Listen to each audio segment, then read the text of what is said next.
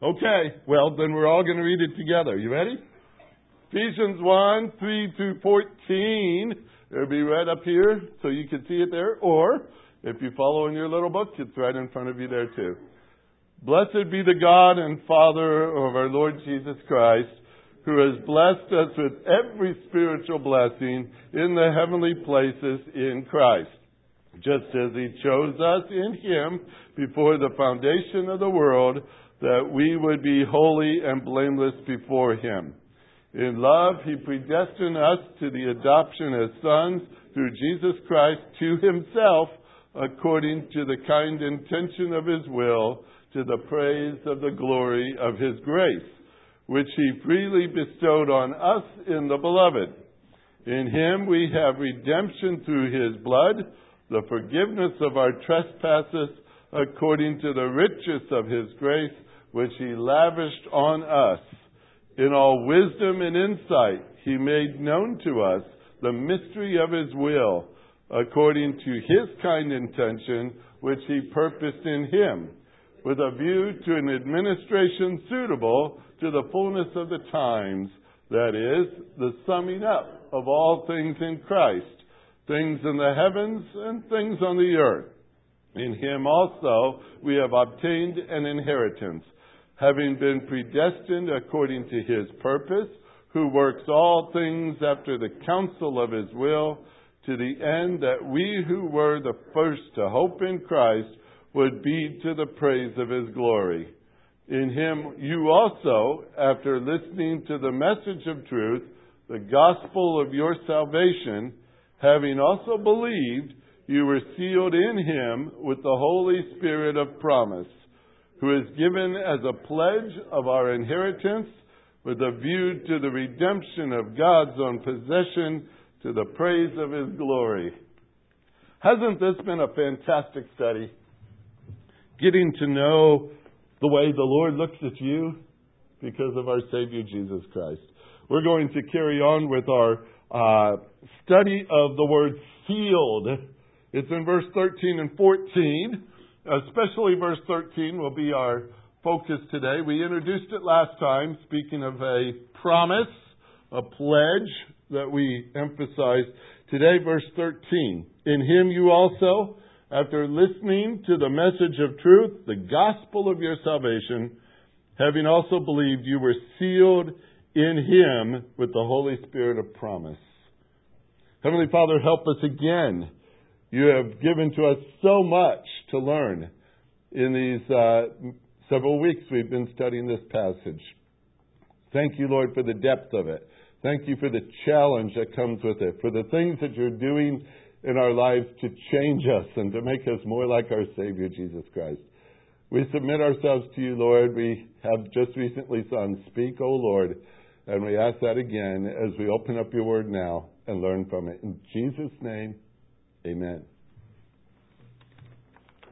There is a very important aspect of our identity in Christ that is addressed in the verse that we just read. It speaks about our salvation. You saw the word, didn't you? It's right there in verse 13. And I want to be clear about what we're viewing today. All right? The passage is not an appeal that you become saved. All right?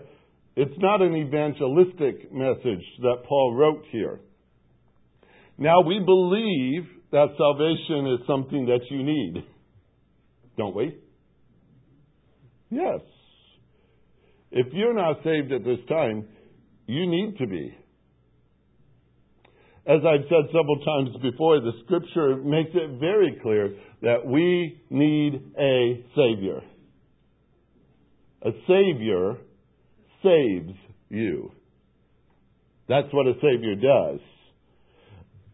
And the situation we are in from the moment we are born is that of a lost, blind, helpless, hopeless enemy of God, a sinner by birth and a sinner by choice, under the wrath of God, dead in our trespasses, participating willingly in darkness and heading down the path that leads to destruction and a Christless eternity, ultimately in eternal consciousness in the lake of fire. That's a horrible description. And if you are not saved, you need a Savior. We have one. We have one. Jesus Christ is the Savior. It is He who, being God, took on flesh. And He came to this earth to dwell with us. It is He who taught us the truth of God and fulfilled the work that His Father had given to Him by being obedient. And we say even to the death on a cross. That one act, upon that cross, He took on Himself the wrath of God. Took the penalty for our sin away. Set us free from the chains of sin and put us in a right relationship with God. If we believe that He did this personally for each and every one of us. The identity we have been studying in Ephesians chapter 1, 3 through 14, is based on the fact that you are a believer in Christ. If you are not, then none of the last 17 sermons have applied to you at all. I'm glad you're here, if that's the case, and I'm glad you have listened and I've had the opportunity to speak to you about these things. But if you are not saved, you need the Savior. That's where you should start today. Now, I repeat where I started. There is a very important aspect in our identity in Christ that is addressed here in verse number 13. It speaks about our salvation. It's what you should already have. In Him, you also, after listening to the message of truth, the gospel of your salvation, and having also believed, you were sealed in Him with the Holy Spirit of promise. You understand how I'm saying this? You wouldn't be sealed by the Holy Spirit unless you were saved first. Salvation is something you should already have. I want to note a couple of things about this in verse number 13. This phrase, you were sealed. That's the main statement of that part of the passage. That's the main thing he's trying to say. You were sealed. It's in keeping with all the other identities we've been studying here. And if you have your little book, you can go through page after page and see them. Blessed, chosen, adopted, forgiven. A lot of wonderful things we've seen as we've studied through this passage. Great things to comment on.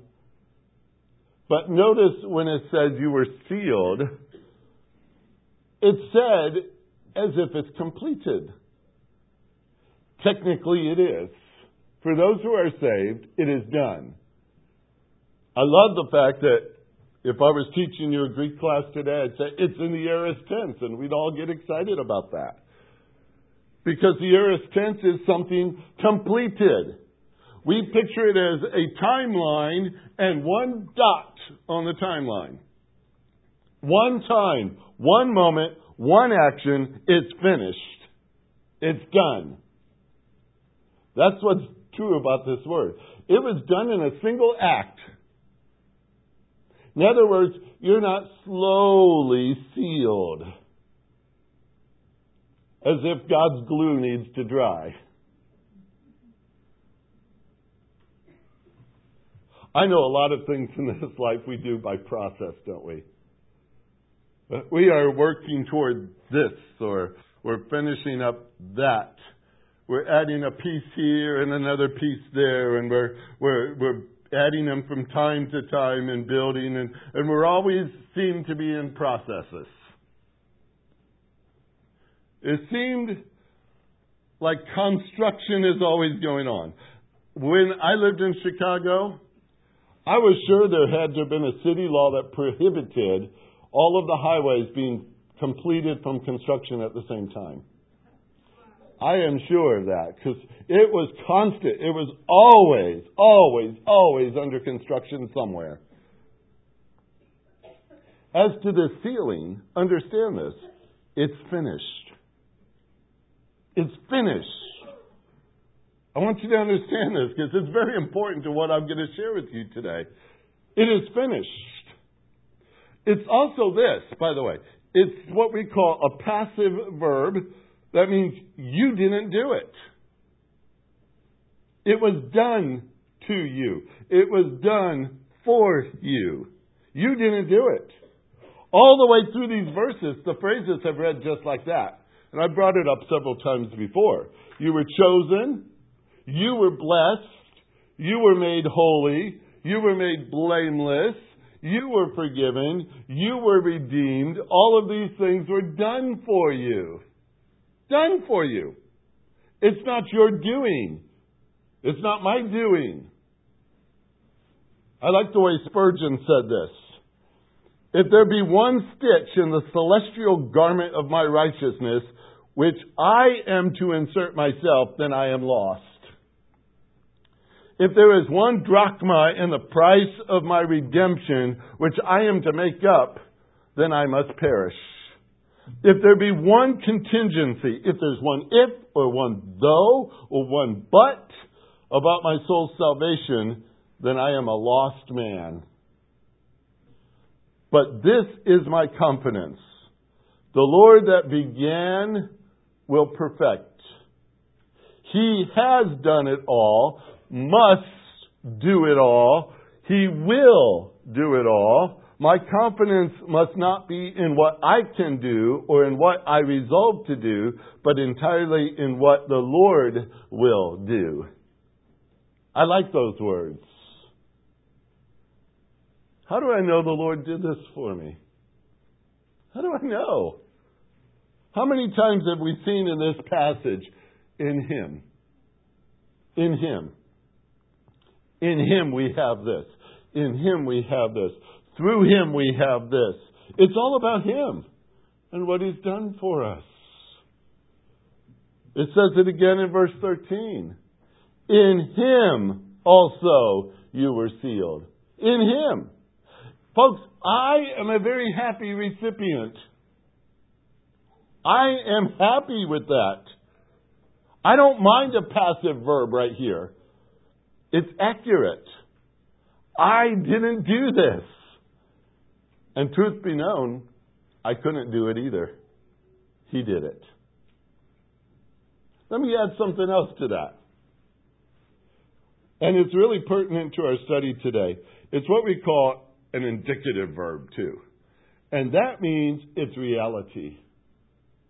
It is reality. It's not a potential. It's not a maybe. It's not a I hope so. It's not waiting for some condition to be met, or it's not in danger that it's not being there in the end. To say we are sealed is to say in the strongest way that it is true, and it is now, and it is not feeble, it's not fragile, and it cannot be broken or taken away from us. Because we didn't earn it. So how could we lose it? This is God's work in you. I love that. This is what God has done. And so you see this main verb. You were sealed. It's potent. We're going to talk more about it. I just introduced it to you this week. There's so much more. That's why there's at least 3 more sermons coming, by the way. But what is it saying? This main verb is evident. I just showed you some of those things. But what is verse 13 saying about it? Watch these words. In Him you also, after listening to the message of truth, the gospel of your salvation, having also believed, all that He says before you were sealed. All of that information. This is going to be fun. You ready? It's the interesting thing about the Greek language is that you could mix up the word order all you want. Like a puzzle disassembled in a box. You could stir it all you want in there and throw it out on the table. And the translation is not based on word order, but on the form of the word. So you get it right every time, by looking at the word and not at the order. I hope that makes sense, because English is really weird this way. We stress word order so often. But things like the subject of the verb are so obvious, it doesn't matter where you find it in the sentence. It's still the subject of the verb. It always will be. And this is why I enjoy studying it and talking about it and teaching it a bit, because it says, you were sealed. That's way at past the middle part of the verse. And that's the main point. All that information that went before it is important too.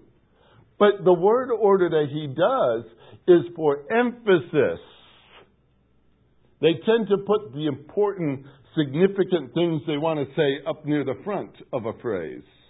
And I want to show you what it says, because this is where I got really excited. You didn't sense that, did you? It says, in him, you also, you were saved. Now, what did I just say? He brought together these phrases, and it's like saying it this way. You yourselves were sealed. Now, you may think he's writing that like he's surprised. You? You were sealed? I mean, we might be surprised ourselves. But that's not the way Paul was writing. He is just showing us, continually showing us, item for item, what Christ has done. And he's getting even more excited, because now he gets to this place and says, not only has he done this, and this, and this, and this, and this, and this, and this, but you also were sealed. You yourselves were sealed. It's very special to think of it this way, because what he's saying is that God's love for you is intentional. It's intentional. He's deliberate in his actions to you. You may find that incredible, but he has done it without any reservations in sealing you. Without any hesitation, he sealed you. He aimed directly at you. You yourselves. It's a pretty potent way of saying it. Now, try to say those words and think that God didn't mean it. These words aim right at the heart, don't they? He says, you yourselves, you were sealed. You yourselves were sealed. And he's got to keep walking through this. Two completed things that go with that identify you. One refers to listening, the other to believing. See that in verse 13? After listening to the gospel of truth, then it goes on to say the gospel of your salvation, having also believed. Let's take a minute at that and look at this and put it all in the picture. Both of those are also in an aorist form, which means they are completed. All right? The person reading this right now would be a saved individual. It's not, like I said, it's not an evangelistic text. It is a text for one who has already listened, has already believed, and this is what God has done for you. I put the emphasis on it like I do all the time. This is what God has done. It's done. Up to this point, we have done nothing. We have done nothing. Yet here are two verbs that kind of speak of our listening and our believing. You love the word listening. If you were to teach your children how to obey, you need this word. All right, akuo is the Greek word. Akuo. We get from words like acoustics from such a word. Akuo means to hear. But it also means to understand. And it also means to obey, because hearing is not complete without obedience. Don't you parents love that? It's not just that, oh yeah, I heard you, Dad. Right? Hearing is not complete without obedience. It's all in the one word. Hearing, understanding, obedience. Let me illustrate it for you. It's real simple. If you were traveling down 132 here at the end of the service on your way home, you get near Carrier and you'll notice there is a railroad crossing there. What if the lights start flashing? The red lights come on. They have a gate there, don't they? Gate comes down. All those kind of things. Maybe you even hear a train whistle. They're supposed to do that too. That's all good. That's all good. But there's one more fact other than your ear picking up the sound that says, there's something happening here. Sound waves are going off. Visually I see something. It's all going in through the eyes and into the ears, and it's heading down the right canals and all those other things, hitting the nerves that go into the brain and registering that information. Storing up all those things that it needs to know. And then it computes that, interprets that, understands that, and it sends back its message to the body to do something about it. It's fun to follow the path. But how fast you do that is amazing. But that's the way it's designed. Because hearing needs understanding. It doesn't do any good just to have sound waves go off. Something has to compute. What does that mean? What does that mean? You hear the sounds, you see the light, you're promptly told that there's a train approaching. It's coming your way. Suddenly, the third thing kicks in. You must stop. You must stop. Obedience has to take place. If you don't hear, if you don't understand, if you don't obey, you're in trouble. My dad worked for the railroad for 40 years. He taught us to respect a train. They're bigger than you, is the phrase I always heard. They're bigger than you. And by the way, it would take them about a mile to stop after they hit you. I never wanted to find out if that was true. I just know they're big, and I was always impressed. And actually, I'm the guy who would stop and watch them anyway, even if there wasn't something, because I just love watching trains. The gospel is a message. You just saw it in verse 13. It's a message. It's a message from God. It's a message of truth. We need to hear it, don't we? We need to hear that message. We needed somebody to tell us that message. Now, sometimes it was a pastor. Sometimes it was a parent. Sometimes there was a Sunday school teacher or a missionary. Maybe it was something you heard on the radio. Maybe you read it for yourselves. But one way or the other, the message was heard. But it goes beyond just that. We need to understand it. Understand it's about us and our need. And then what? We need to obey it. It says in Romans 10:17, faith comes from hearing, and hearing by the word of Christ. Nobody is born saved. Nobody accidentally gets saved. Nobody is saved because mom and dad were saved. He's not passed it on to you like the color of your eyes or the color of your hair. John chapter 1 verse 12 says, as many as received Him, that's speaking of Christ, to them He gave the right to become children of God, even to those who believe in His name, who were born not of the blood or of the will or of the flesh or the will of man, but of God. He's the only one who could save you. He's the only one who could do it. Many years ago, there was a man I knew. His little daughter attended our Awana clubs in our church in Indiana. She was so excited about Awana. We did that on purpose. I mean, we figured if we got them so excited on a Wednesday night that they would pastor their parents to get them there on Sunday. It worked. In this case, this little girl was begging constantly for her parents to bring her to Sunday school. And they gave in. We thought that was kind of fun. Mom and Dad started attending the church. Mom and Dad started coming into our Sunday school class. we were teaching the Gospel of John. So we're working over the course of several months teaching about salvation through Jesus Christ. And after a while, they started missing the class. And they quit bringing her to Sunday school. And we had her for Awana, but she couldn't get Mom and Dad to come to church anymore.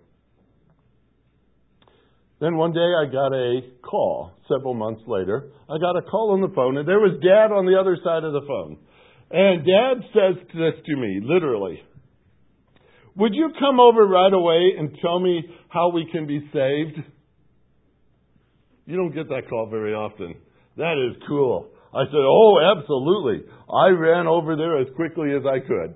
I wanted to sit down and talk to them. We talked for over an hour about what salvation is all about and all the rest to it. And then I asked them, "So, do you want to be saved?" And they said, "No." Honestly, they said no. I was surprised. I was very surprised. Here's the thing. You can hear with your ears and even understand, but there has to be a response of obedience to it. You have to respond to the gospel. They heard it. They probably understood it. But there was a Philippian jailer years ago, if you remember, that Paul gave him a command, and it is a command, believe on the Lord Jesus Christ, and you will be saved. There's salvation no other way. No other way. Now, if that bothers you, the next time you get the warning lights going off in front of you, decide if you're going to ignore them or not. Paul takes that word, listening, and puts it in here. He says, and you listened. You listened to the gospel, the message of truth. You listened to that, the gospel of your salvation. And he says, and you believed. And you believed. There's that second word linked to this. There was a day when the Israelites were complaining. You ask, which day of the week was that? That seemed to be constant that they were complaining. But the Israelites were complaining as they wandered through the wilderness, and God sent in among the people serpents. Serpents. And these folks were getting bitten by these serpents, and they were dying from these serpents. Moses appeals to God, and God responds in a very unusual way. God told Moses to make a serpent of bronze, attach it to a pole, place it out where the people could see it. And if the people believed that God had made a way for their healing by looking to that pole, God would heal them. Moses probably didn't understand the instructions at all. Why is that going to work, God? Maybe he asked him. We don't know. But God, I could say, don't worry about it. My methodology is a little unusual here, but it has great meaning in the future, and I need it now. What Jesus said about that phrase in John 3 was this. As Moses lifted up the serpent in the wilderness, even so must the Son of Man be lifted up, that whoever believes in him will have eternal life. You want to know how that all works? I'll tell you this. I can't explain a miracle. Salvation is a miracle from God. It's a miracle from God. I didn't do it. He did it. He calls me to listen to what he says. He calls me to believe what he says. I did that.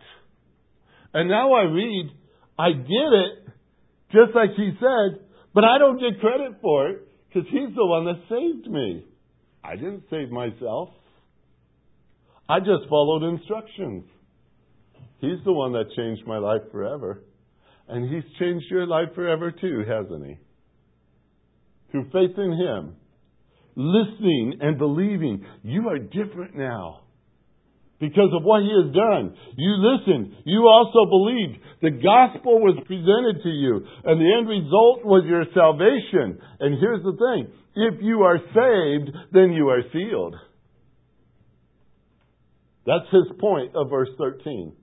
If you are saved, then you are sealed. They all happen simultaneously. They all happen in the same fashion. You do not get saved and then some special addition is added to your salvation. God slowly initiates the security of your salvation. It's slowly sealing and drying, and then someday it will be finished. That's not the picture at all. I want to say that all to you as to what it means, because it touches my heart when I think of these words. Since you are saved, you are sealed. There are two things that are never separated. It's the way God works in you and in me. That's why, believer, you wear an identity called sealed. The thing is, you're not trying to figure out how to get it. You're called right now to live up to it. Because that's your identity in Christ. It's already done. It's as sure as all the other things God has done for you already. What a blessing it is to belong to Him. What an incredible thing He has done. I lived for years struggling with the question whether or not I had salvation. I was taught that I needed it every week. And I was saved. I'm going to be in the Guinness book. All right? When they look up number of times a person can be saved, it's going to have my picture. Because I was sure of it every single week. I was taught that somehow I damaged my faith. I was taught that somehow I had erased my salvation status. I had gone in fear. I lived in defeat. I was taught that week after week after week. And then God showed me in His Word how much He loves me. He wasn't against me. He wasn't angry at me. He loved me. He saved me. He sealed me. How can I argue with that? That's what He's done for me. What blew me away was His love for me even while I was yet a sinner. While I was yet a sinner. And if He can save me from being a sinner, He can certainly keep me. I don't question that anymore. That's why I get so excited when I hit a passage like this. I said, wow, folks, do you realize what it's saying? We live in a world of such uncertainty. We live in a world of such wickedness. We live in a world where we're bombarded constantly with things that are pulling us away from Christ all the time, aren't we? Constant like that. Isn't it good to know that God's work will not fail? Oh, what a blessing that is. What a relief that is. That's the beauty of this phrase. He loves me. He sealed that relationship. He did it. He did it. I think sealing is a beautiful thing that God has done. That gives me confidence to walk out of this door, to walk down the street, to live out of next Monday or Tuesday or Wednesday. That gives me confidence to know that what God has done, He will finish as well. I'm not wondering about that anymore. He sealed me. I think it's beautiful. Do you know Christ? This whole thing was based on you know Him. But if you don't know Him as your Savior, you can today. It will change your eternity. Turn to Him. Even while I'm talking, you can do that. You can talk to Him right now. Lord, I need a Savior. I know it now. And You're the only one who can do it. Please save me. He says, those who call upon the name of the Lord will be saved. What a beautiful promise that is. I guarantee it. I guarantee it. You call on Him to save you, He will save you. That's what He's good at. And He will seal you. Oh, He's good at that too. What a blessing it is to walk through this passage. And we've got more to talk about. It's a good passage. We're going to dig in more next week. But let's have a word of prayer and see if there's anything in your heart you need to talk to the Lord about. Maybe now that you realize you've been wearing the banner of sealed in your life, you haven't been living like that. Maybe there's something you need to make right with Him because you haven't been living up to your name, your calling. If so, take some time. Talk to Him.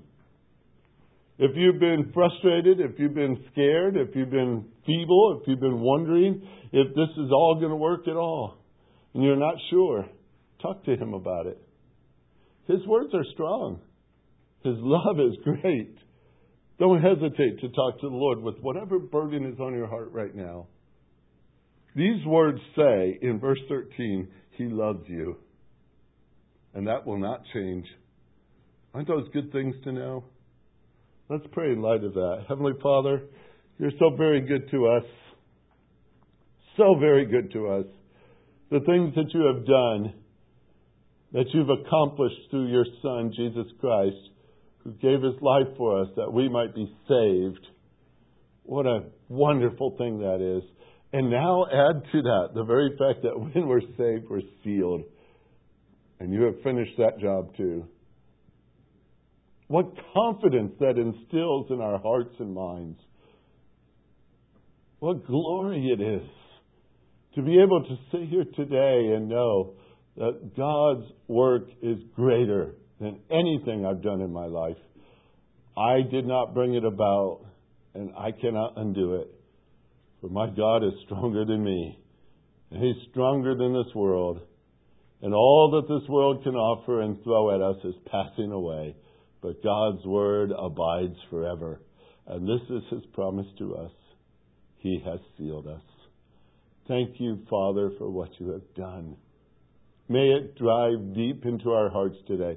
May it change the attitudes in our minds. May it give us confidence to walk the way we ought to walk this week. We love You, Lord, for what You've done.